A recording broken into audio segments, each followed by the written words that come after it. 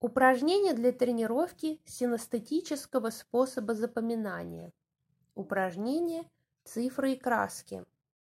Вам предстоит запомнить ряд цифр, но не механически, а методом синестезии. Сначала представьте, что каждая цифра – это пятно краски. Постарайтесь увидеть его внутренним взором как можно отчетливее. Какого цвета каждое пятно? Какой формы? Запоминайте рождающиеся у вас образы в течение минуты. 7, 1, 9, 6, 3, 5, 0. Закройте столбец с цифрами, возьмите бумагу и ручку и воспроизведите его именно в той последовательности, в какой он был дан. Для этого сначала вспоминайте рождавшиеся в вашем воображении образы пятен краски, а затем уже соответствующие им цифры.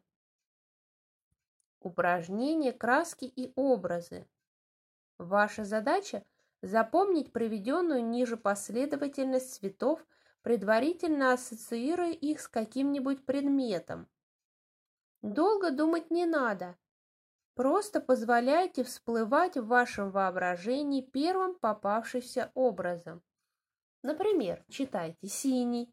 Сразу представляйте себе что-нибудь синее. Синий автобус, синий цветок, синий костюм, синее море или что угодно другое.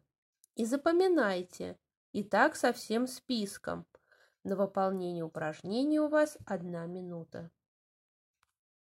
Бежевый, салатный, розовый, зеленый, золотистый, бордовый, голубой, сиреневый, кремовый, изумрудный. Закройте список, возьмите бумагу и ручку и запишите все цвета, какие удалось запомнить. Для этого сначала вспомните возникший у вас образ, а затем уже цвет. Записывать цвета именно в той последовательности, в какой они даны. Упражнение «Звуки и цвета». Вам предстоит запомнить ряд звуков, описание которых вы найдете ниже. Для этого, читая список, сосредоточьтесь и попробуйте представить, с каким цветом ассоциируется каждый из этих звуков. Имейте в виду, здесь нет правильных или неправильных ответов, ведь ассоциации у каждого человека могут быть индивидуальны и связаны именно с его особенностями восприятия. Если у одного человека тиканье часов ассоциируется с желтым цветом, у другого с белым, а у третьего с синим, это абсолютно нормально.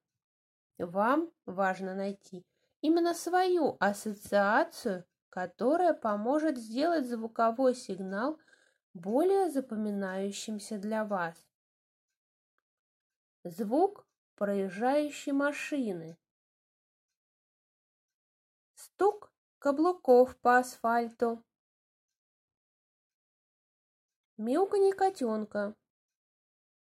Звонок будильника. Шум легкого ветерка. Звук пожарной сирены.